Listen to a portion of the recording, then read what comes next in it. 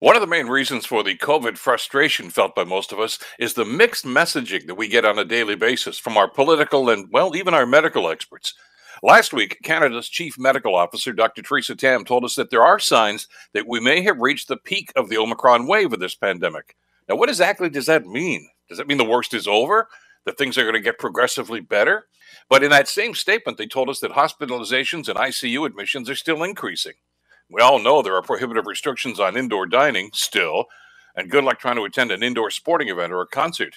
Many Canadians are confused. Is the latest missive good news or bad news? The mixed message is also hurting the push for more vaccinations. Now, many of the non vaccinated are now saying that, like, why should I get vaccinated if the worst is over? Like, I suppose we should expect some vacillation from politicians, many of whom are seeking re election in the next few months. And let's not be naive. Some of those same politicians are likely pressuring their medical experts to candy coat the message.